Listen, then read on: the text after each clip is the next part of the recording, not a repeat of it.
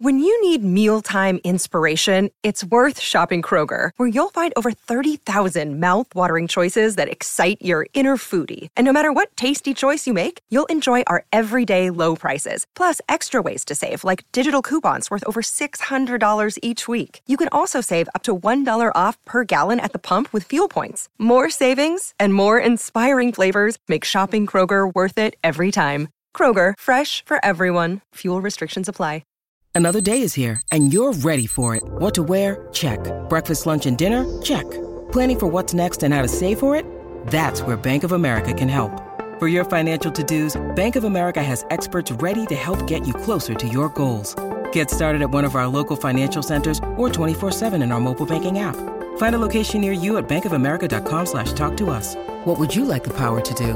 Mobile banking requires downloading the app and is only available for select devices. Message and data rates may apply. Bank of America N.A., member FDIC. Hello, everybody. This is Marshall Poe. I'm the editor of the New Books Network. NBN listeners like to read books and buy them. So we thought we'd tell you that right now, our friends at Princeton University Press are having a remarkable site-wide sale. You can get 50% off books, including ebooks and audiobooks, with the code 50, F-I-F-T-Y, at checkout until May 31. You can save some real money on Princeton University Press books. I encourage you to go there and check it out. Welcome to the New Books Network. Hello and welcome to the New Books Network. I'm your host, Sine Janolu. I studied neuroscience and then bioengineering, graduating with a PhD from ETH Zurich in Switzerland. Currently, I'm working in the industry with a focus in diagnostics. Today, I have with me Paul Offit with his new book, You Bet Your Life. From blood transfusions to mass vaccination, the long and risky history of medical innovation. Paul Offit, MD, is the chief of the Division of Infectious Diseases and the director of the Vaccine Education Center at the Children's Hospital of Philadelphia. A professor of vaccinology and pediatrics at the University of Pennsylvania School of Medicine, the author of 9 books, and the co-inventor of the rotavirus vaccine, he lives in Philadelphia, Pennsylvania. So thank you, Paul, for joining us today. My pleasure. Thank you. So I really enjoyed actually reading your book. But before we start, maybe you can tell us a bit about your impressive career, just more than I was just sharing now. Sure. Well, I went to medical school in Baltimore, and then Baltimore, Maryland, and then I did a pediatric residency at Children's Hospital in Pittsburgh, and then I went to the Children's Hospital of Philadelphia to do a pediatric infectious disease fellowship, and pretty much stayed there, and then worked with a group headed by Stanley Plotkin and Fred Clark to try and develop a rotavirus vaccine. So rotaviruses are a cause of fever and vomiting and diarrhea in young babies. In the United States, that virus would cause about 75,000 children to be hospitalized with dehydration or water loss every year. It would cause about 60,000 children to die every year. But rotaviruses are actually the biggest killer of infants and young children in the world, killing about 2,000 children a day in the world. So that's why we developed an interest in making that vaccine. That became a vaccine in February of 2006. It was recommended universally for all children in the United States then. And then in 2013, the World Health Organization recommended that for use of children in the world. I mean, my interests have been in writing in addition to doing research, writing about sort of science and medicine. Most recently, I'm on the FDA's Food and Drug Administration's Vaccine Advisory Committee. So we've been considering, obviously, all of these vaccines and vaccines for younger children. And so I've been pretty busy. That I can see. And I mean, with all these different roles, being a doctor, a scientist, an inventor, and also a public service advising, I think this gives you a very special position also to judge such health problems and inventions that you're tackling in your book. What I really enjoyed is that in the book you had these various players, basically in the inventions of new medical technologies or diagnostic technologies. You have the patients, you have the doctors. So typically people think that, okay, somebody just invents something and then that's it. But there are so many other players in the game. Can you tell us a little bit about that? Sure. I think, you have this notion that there's this eureka moment, where sort of everything comes together. right? I mean, I think it was Archimedes, right? He immerses himself in bath and he comes up with Archimedes' principle, right? Which is that if you float, you displace your volume. If you sink, if you float, you displace your weight. If you sink, you displace your volume of water. And so he realizes that he screams Eureka. He runs down the streets screaming Eureka. But it doesn't work that way.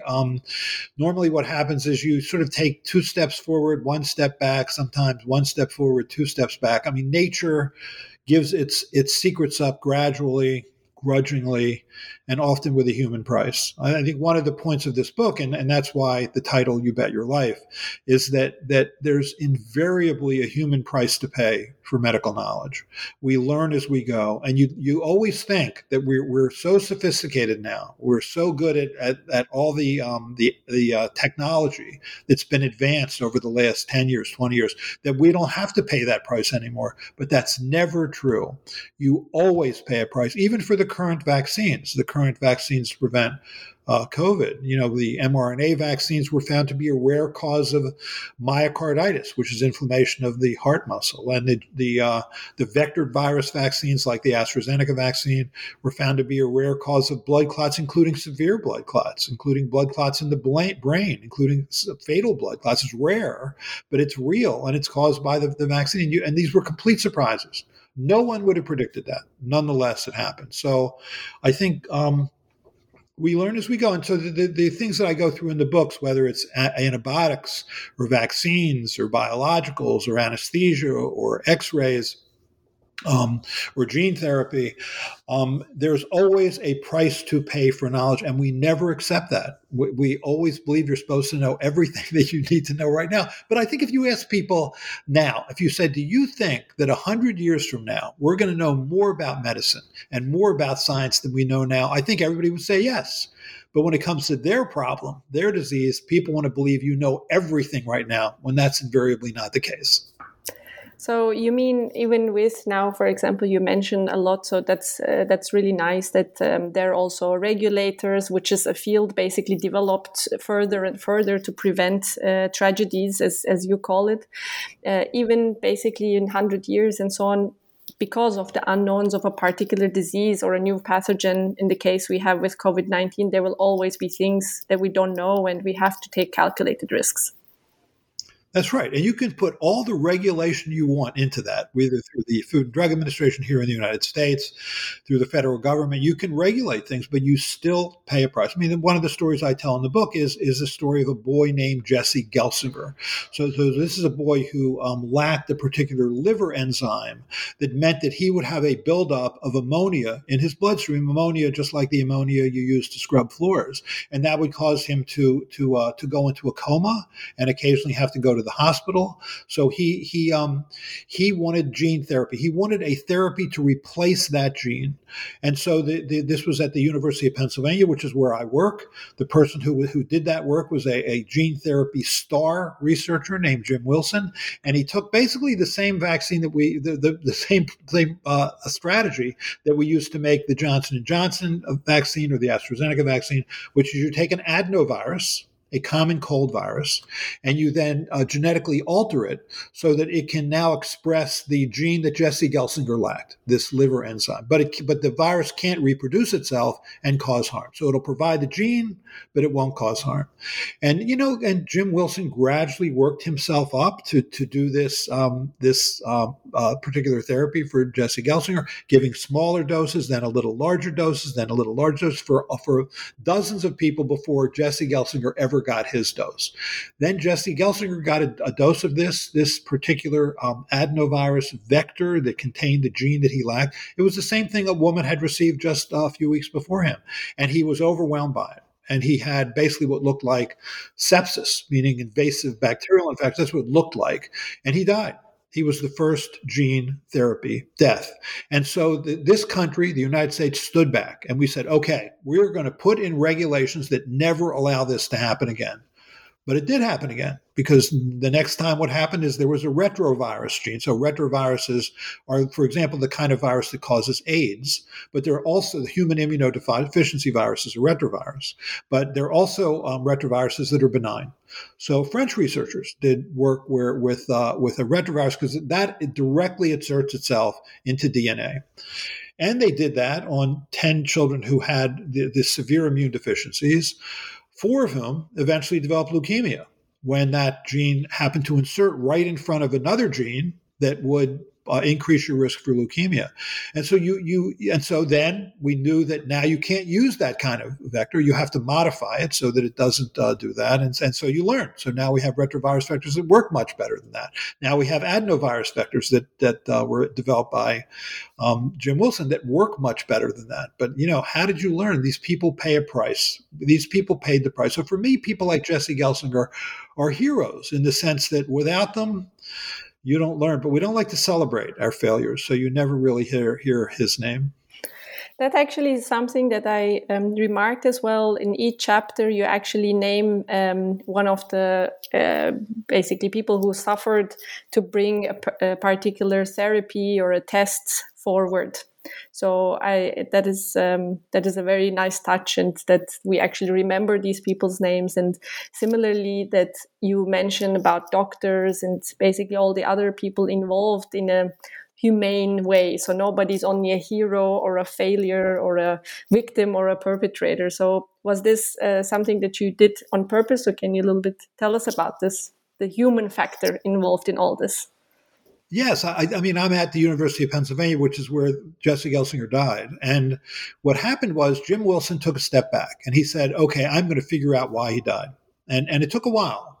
And then he realized that what happened to Jesse Gelsinger when he got that very large dose of this basically inactivated virus that contained the gene that Jesse Gelsinger lacked was that Jesse Gelsinger had that by doing that caused Jesse Gelsinger to have a very high level of secretion of a particular protein, immunological protein called interleukin-6. That was the problem. What killed Jesse Gelsinger were these high, massive quantities of interleukin-6. Now, at the time, it wouldn't have mattered. There was nothing that would have counteracted that was in our pharmacy or in our armamentarium to counteract that. But then what happened a few years later is there was a little girl, a little 5-year-old girl named Emily Whitehead, who had leukemia. So she went through rounds of chemotherapy, and that didn't defeat her leukemia. Then she went through a second round of chemotherapy, and that didn't defeat her leukemia. So she was going to die. And so then she hooked up with another University of Pennsylvania researcher named Carl June, who developed something called CAR-T therapy. So what Carl June did, and this is now a standard therapy, what Carl June did was he took Emily's white blood cells, specifically T cells, and engineered them so that they would attack her leukemia cells. So it puts them back into her body. Now you have this therapy where these particular T cells can kill Emily Whitehead's leukemic cells. And they did. They did. But then she developed the same symptoms that Jesse Gelsinger had developed. So what happened now was researchers, wait a second. This is just like what happened to Jesse Gelsinger. Let me see if she has high levels of interleukin-6. And she did. Very high levels, like thousands of fold greater than you would expect. And so now at this point, there was a therapy, a monoclonal antibody called tocilizumab, which was on the formulary. It was there for another reason, but nonetheless, it was there. So they gave her this, and it saved her life. And so then what happened? Then what happened is she was on national television shows. She was on the Today Show. She was on 2020. She was taken to the White House to visit President Obama. And if you look at all those events where she's standing, beaming next to President Obama, or she's on the Today Show, if you go to Carl June's laboratory, that's what you see. You see all those pictures because we're very willing. But what you don't see is you don't see pictures of Jesse Gelsinger because we are willing to celebrate our successes, but are uncomfortable recognizing the failures that led to those successes. So that to me was the sort of the emotional heart of the book in many ways, is to realize it's a human endeavor, that humans are flawed, that we learn as we go, and that learning curve is invariable. That really comes across, I have to say, and I personally really appreciated it. Can you tell us a bit about, COVID-19 pandemic definitely is basically hanging behind all of the chapters. I kind of had that feeling. So I'm suspecting that had something to do with it, but a little bit about the motivation for you to write this book. Well, the book, I certainly started writing the book before the COVID pandemic. I know it's hard to believe there ever was a time before the COVID pandemic, but there was actually a couple of years ago. And so I was writing it then. But then as I was writing it, then the pandemic started to unfold. So I kind of tried to group chapters to see how that sort of related to this. And I think in part for me, it was because I was on the FDA Vaccine Advisory Committee. So I'll give you a specific example. When at the end of October, we were asked to look at data for the 5 to 11-year-old child. In other words, here was a 2,400 child study. 1,600 children got Pfizer's mRNA vaccine. About 800 children got placebo. And then you saw whether or not the vaccine worked. So there ended up being about 16 cases in the placebo group, 3 in the vaccine group. So the vaccine was about 91% effective. Well, I got a lot of hate mail right before that vote. I got I got 3,100 pieces of hate mail on the 2 to 3 days before that vote. And they all said the same thing: vote no. Vote no. Don't put this vaccine out there because they're going to mandate it for our children and we don't want it.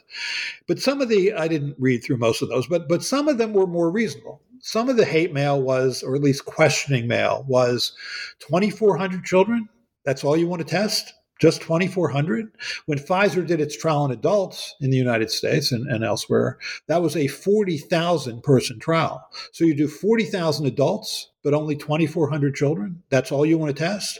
And so I wrote back to a couple of people who seemed more reasonable and said, okay, you could do 24,000 children. You could do that instead of 2,400. Then instead of having 16 cases in the placebo group, it'd be 160 cases in the placebo group of children who suffered COVID.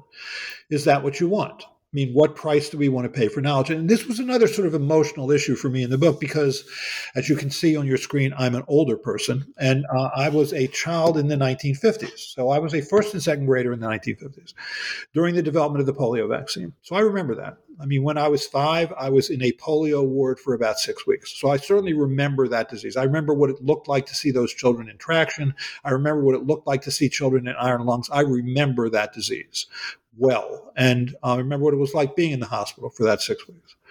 And so when Jonas Salk made his polio vaccine, what he did was he took polio virus, he grew it up in monkey kidney cells, he purified it, and then he inactivated it with a chemical, formaldehyde. And then he injected that into 700 children in and around Pittsburgh, Pennsylvania, and saw that the immune response was great, that the vaccine was safe, and he declared it to his wife, Eureka, I've got it, this vaccine works. And that was it. As far as he was concerned, he was done. Let's give it to children. Let's not wait. But the March of Dimes, which was a private philanthropic organization, wanted to do this as a big clinical trial. And so what they proceeded to do was the biggest clinical trial of, I think, a medical product in history. 420,000 children were given Jonas Salk's vaccine. 200,000 children were given placebo. And then over a year, you waited to see what happened. When it was over, the person in charge of that trial, a man named Thomas Francis at the University of Michigan, stood up at the podium and said those 3 famous words: safe, potent, and effective. Those 3 words were on the headline of every newspaper in this country. Church bells rang out, synagogues held special prayer meetings, department stores stopped to hear that announcement. I remember my mother crying when that announcement was made. The Voice of America, put that out there so that people in Europe could hear exactly what had happened. Well, how did he know it was effective? How did Thomas Francis know that vaccine was effective? He knew it was effective because 16 children died from polio in that study, all in the placebo group. He knew it was effective because 36 children were paralyzed in that study permanently for the rest of their life, 34 in the placebo group. Those were first and second graders in the 1950s. I was a first and second grader in the 1950s. Those children could have lived long, productive lives, but for the flip of a coin. So realize that when you're testing these things, when you're learning about these things, there is a price to pay on both sides. both when you're learning about whether it works and both once you release it to millions of people. And that's what happened with the polio vaccine. I mean, when the vaccine was licensed, and it actually took 2.5 hours to license that product, which is not true anymore. Now it takes more like 10 months. But when that vaccine was made, 5 companies stepped forward to make it. One of them made it badly. Cutter Laboratories made that vaccine badly. And I talk about this in the book. They failed to inactivate the polio vaccine. They failed to inactivate it. They couldn't scale it up in a safe way. And as a consequence, 120,000 children, primarily in the western and southwestern portions of the United States, were inoculated with live, dangerous polio virus. And as a consequence, 40,000 children in this country developed something called abortive polio, which is short-lived paralysis. 164 children were permanently paralyzed by that vaccine, and 10 were killed. I think it was probably the worst biological disaster in this country's history. And it really gave birth to vaccine regulation in the United States. So, I think there's a historian named Michael Harris who said it best. He said, the history of drug regulation is built on tombstones. That's true. So you mentioned it a little bit earlier, but you divided the book in these 3 sections: risk, oversight, and serendipity. So can you tell us a bit about how you came up with these groupings and what they mean for these medical innovations? I'm sorry. The way I grouped it in the thing. Yeah. So I did regulation was sort of one. What are those things that led to regulation? And then another was sort of serendipity, meaning those aspects of knowledge where it was just a surprise, where it was sort of a mistake that led to something good. And the Jesse Gelsinger story was an example of that.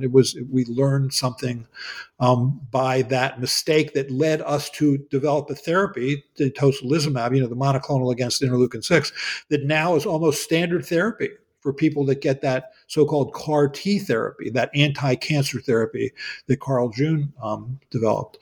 And there's other examples of that. So that's sort of, it's to some extent an arbitrary grouping, but there are sort of the lumpers and the splitters. I'm a lumper. So coming back to the oversight, you've mentioned already that some of these tragedies basically caused more stringent regulations. It's really critical, and it's something that became a question during the COVID-19 vaccine development. How do you see then the parallels in this case with the cases you have in the book with regards to where we are, compared to earlier times where you didn't have these regulations? Right. I definitely saw parallels actually to the development of the COVID vaccines in this country and actually the polio vaccine. Because what happened with the polio vaccine was that the March of Dimes paid for it. The March of Dimes paid for the research. And then when there then was a vaccine, they actually paid for the clinical trial. And they paid to mass produce, mass distribute, and mass administer the vaccine. That the process that was used in this country to speed up the COVID vaccine development was called Operation Warp Speed, which is to say the federal government gave $10 billion to speed up that process. So from the time that we first isolated the virus back in January of 2020 to the time that we had access to 2 huge clinical trials of a novel vaccine, the messenger RNA vaccine. We did that because it's the fastest vaccine ever made, because we paid for it, and really that's what the polio vaccine was like. Operation Warp Speed 1. And so it's very much like what happened with this vaccine. But you worry when things are done quickly. You worry when things are not approved through a formal licensure process. It was approved through emergency use authorization, which is a much looser way of approving for a drug. So you always worried that there was going to be a scale-up problem. That there's a difference between giving hundreds of doses and hundreds of millions of doses, and that there would be a problem there. And then you worried about what was going to happen next. I think one of the things that upset me actually was the CEOs of the pharmaceutical companies, Johnson & Johnson, the AstraZeneca as well, and then Pfizer and Moderna. When they were doing phase 1 trials, they were 25 people, 30 people. They would say, we can make millions of doses. Don't say that. Be humble. because that level of hubris means you don't understand the fact that you are about to learn things about this vaccine that you don't know now, that you wish you knew now, like myocarditis with the mRNA vaccines or this clotting problem with the vectored virus vaccines. Those were surprises. And I just think, if history teaches us nothing else in terms of medical innovations, if nothing else, it should be humility. And I think I saw a tremendous lack of humility by those companies. Fortunately, these vaccines are remarkably safe and remarkably effective, but you sort of hold your breath. You keep waiting for the other shoe to drop.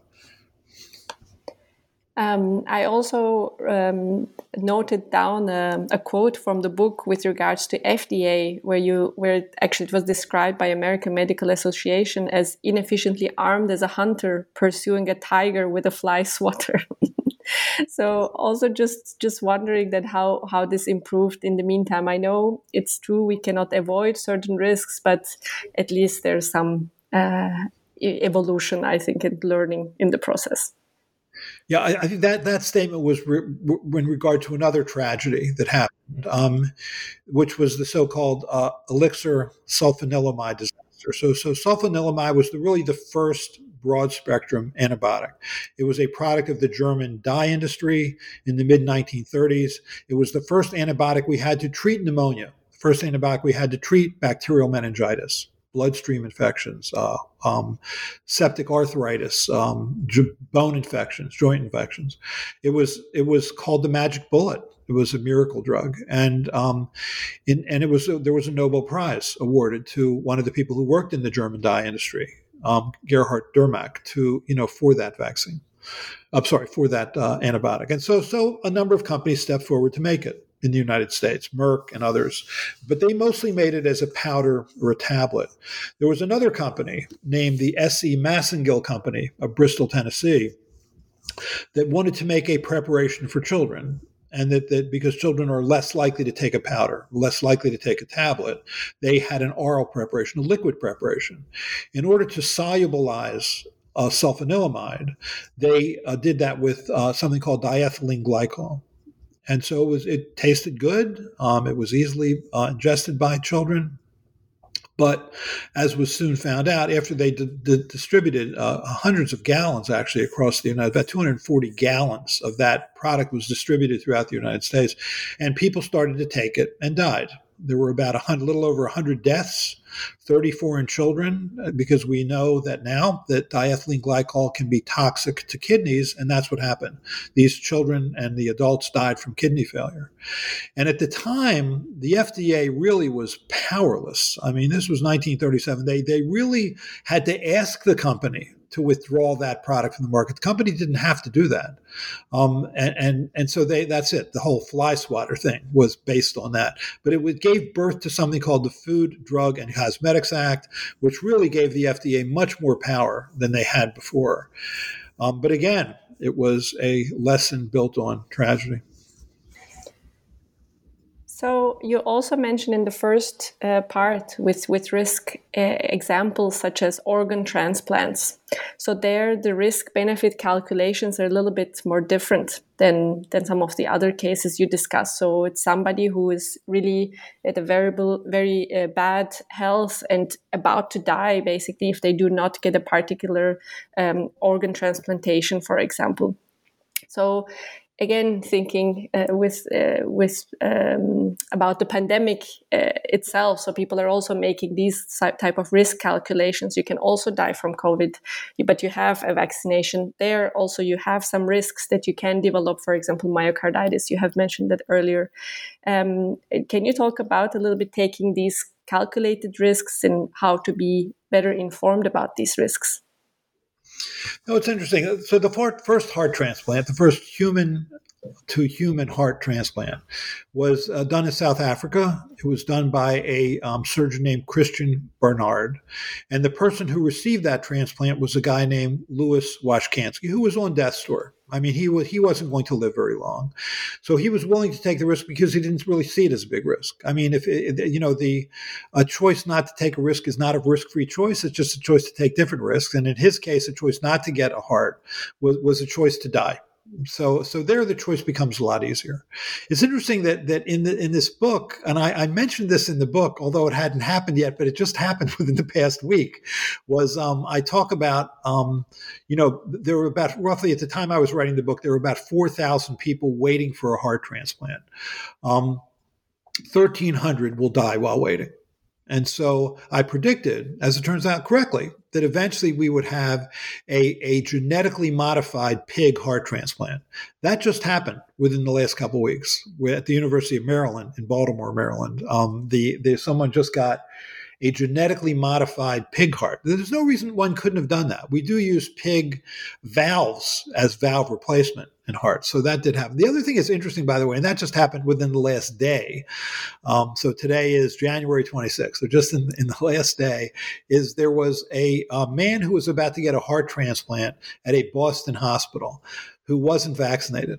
And so he was going to get that heart, but because he wasn't vaccinated, the surgeons refused to give him the heart transplant, which, created this great furor. I mean, the man said he just didn't believe in vaccines, not that vaccines are a belief system. They're actually an evidence-based system, but he didn't believe in them. And so he didn't want to get them. And, because their hearts are precious. I mean, that they're precious when people are willing to get pig hearts because instead of waiting. He's at increased risk now of having severe COVID because he has obviously a dysfunctional heart. When he gets a heart transplant, he's going to be immune compromised. He's going to get drugs to suppress his ability to reject his heart. So he's going to be even at greater risk of SARS-CoV-2. So why should he get a heart when there are other people who are far more willing to take care of their bodies, far more willing to protect themselves in that new heart, given that hearts are that precious? And everybody thought this was a horrible thing to do, that we were denying somebody who had reasonably chosen not to get a vaccine. But I think it's not a reasonable choice not to get a vaccine. It's a choice you make for yourself. You also make it for others. It's a contagious disease. So I actually applauded that decision. But the Boston surgeons who have denied him that are getting a lot of flack. But, it's not unique. If you're not willing to comply with the medicines that you're given, for example, after a heart transplant, you're not going to get that heart transplant. In this case, it was something before that, which was the inability or unwillingness to get a vaccine. Then I actually wanted to also ask you about the story with regards to the chemotherapy drugs that you mentioned in the book. Can you tell us a bit about how, actually in this case, methotrexate came about? Sure. So there's probably one of the world's most famous cancer researchers from decades ago was a guy named Sidney Farber. There's a building or a complex in Boston called the Dana-Farber Cancer Institute, and that's where the Farber comes from. It comes from this man, Sidney Farber, who was a pathologist, one of the country's leading pathologists. And there was a series of papers that were published that ended up being wrong, where they had thought they were giving mice that had cancer this folic acid agonist. So folic acid is a nutrient. Folic acid agonist is something that acts like folic acid. And so they kept publishing studies showing in good journals like the PNAS, the Proceedings of the National Academy of Sciences, that here this folic acid agonist could in fact treat these mice and make their cancers go away. And so Sidney Farber then said, okay, I'm going to use folic acid as a treatment for leukemia. So he knew people at a pharmaceutical company that could then provide him with a purified form of folic acid, which interestingly wasn't what those researchers were using, even though they didn't know it. What the researchers were actually giving was a folic acid antagonist, meaning something that worked against folic acid, which makes sense since folic acid was a nutrient. Why would you want to give a nutrient to cancer cells? Because it's only going to help them grow more. And so that's what happened with Sidney Farber. He took 11 children who had leukemia, and he gave them essentially purified folic acid. Now, leukemia in the 1950s, when he was doing these studies, was a death sentence. I mean, most children didn't live a year, but he took these children who had a terrible outcome and actually made them worse. So they didn't live a year. They lived just a couple months. Their bone marrows were packed with cancer cells. Cancer cells spread out of their bone marrow onto their skin because of this folic acid agonist. And so he realized that he had done exactly the wrong thing exactly the wrong thing. And so he thought, okay, I'm not going to give folic acid. I'm going to give a folic acid antagonist. And at the time, that was called aminopterin. Today, we call it methotrexate. And what's interesting to me in this story is then he started to give methotrexate and found that it was remarkably effective. But the first person to receive methotrexate was a baseball player who used to play for the New York Yankees. He wore the number 3 on his back. And his name was Babe Ruth, was actually the first person to receive methotrexate. So that's interesting for me as a baseball fan. I'm not sure people in Switzerland necessarily know that story, but I was just very curious with the Farber story. He just basically took these very pure chemicals, basically, and then just injected them into children without any kind of a study or justification or analysis of these drugs. So this was then, there was no oversight, so to say, on this at the time. I think that's right. I mean, it was sort of the Wild West of therapies, which in many ways led to some very quickly developed products like this one, aminopterin, then methotrexate. But you're right. Things are much slower these days, which is good in the sense that I think people go more carefully and slowly, but bad in the sense that as you wait year after year, there are people who are going to die while waiting. You start the book with a quote saying, "The past is never dead. It's not even past." So I was just wondering, is it that we are doomed to repeat the same mistakes? Or does it mean that this is the way, this is the process, and we just, have to be patient and find out? Right. It's not, we're not doomed. I think we do learn as we go. I think my point is only that when I say the past is never past, it's not me, actually, it's William Faulkner. But it's because that pattern of learning as you go never ends. I think people would say now, well, you know what, let me just wait till the learning curve is over, then I'll get this therapy. But the learning curve really, in many ways, never is over. So thanks a lot. And I actually want to just touch upon one last thing. I really appreciated and enjoyed this, the way you wrote the book, that you made the science so accessible and understandable. So I think people also, even without a scientific background, will be able to appreciate these stories and hopefully find out that also there are some costs to some of the best innovations that we have at the moment that now saves lives. Do you think that this level of, so thanks a lot for that, this level of scientific communication is something that lacks between scientists and the society? So I find this very important, and I just wanted to ask you what you think about it, is how important it is to communicate these in an understandable manner. Well, I think it's critical. It's now more than ever. And you look at the number of people who are simply rejecting vaccines and thus allowing this virus, SARS-CoV-2, to continue to spread and mutate and create variants which are more and more resistant to vaccination. Now more than ever, I think as scientists, it's incumbent upon us to try and be able to translate what we do to something that not only the public understands, but the public is compelled by. I now more than ever, it's important to do that. And I don't think necessarily as scientists we think that that's our job, but it is our job, because if people don't understand science or don't care about science, or which is odd, since we live in a world, we live much longer because of advances in science and technology, yet we have a population that is not necessarily well informed about science or technology.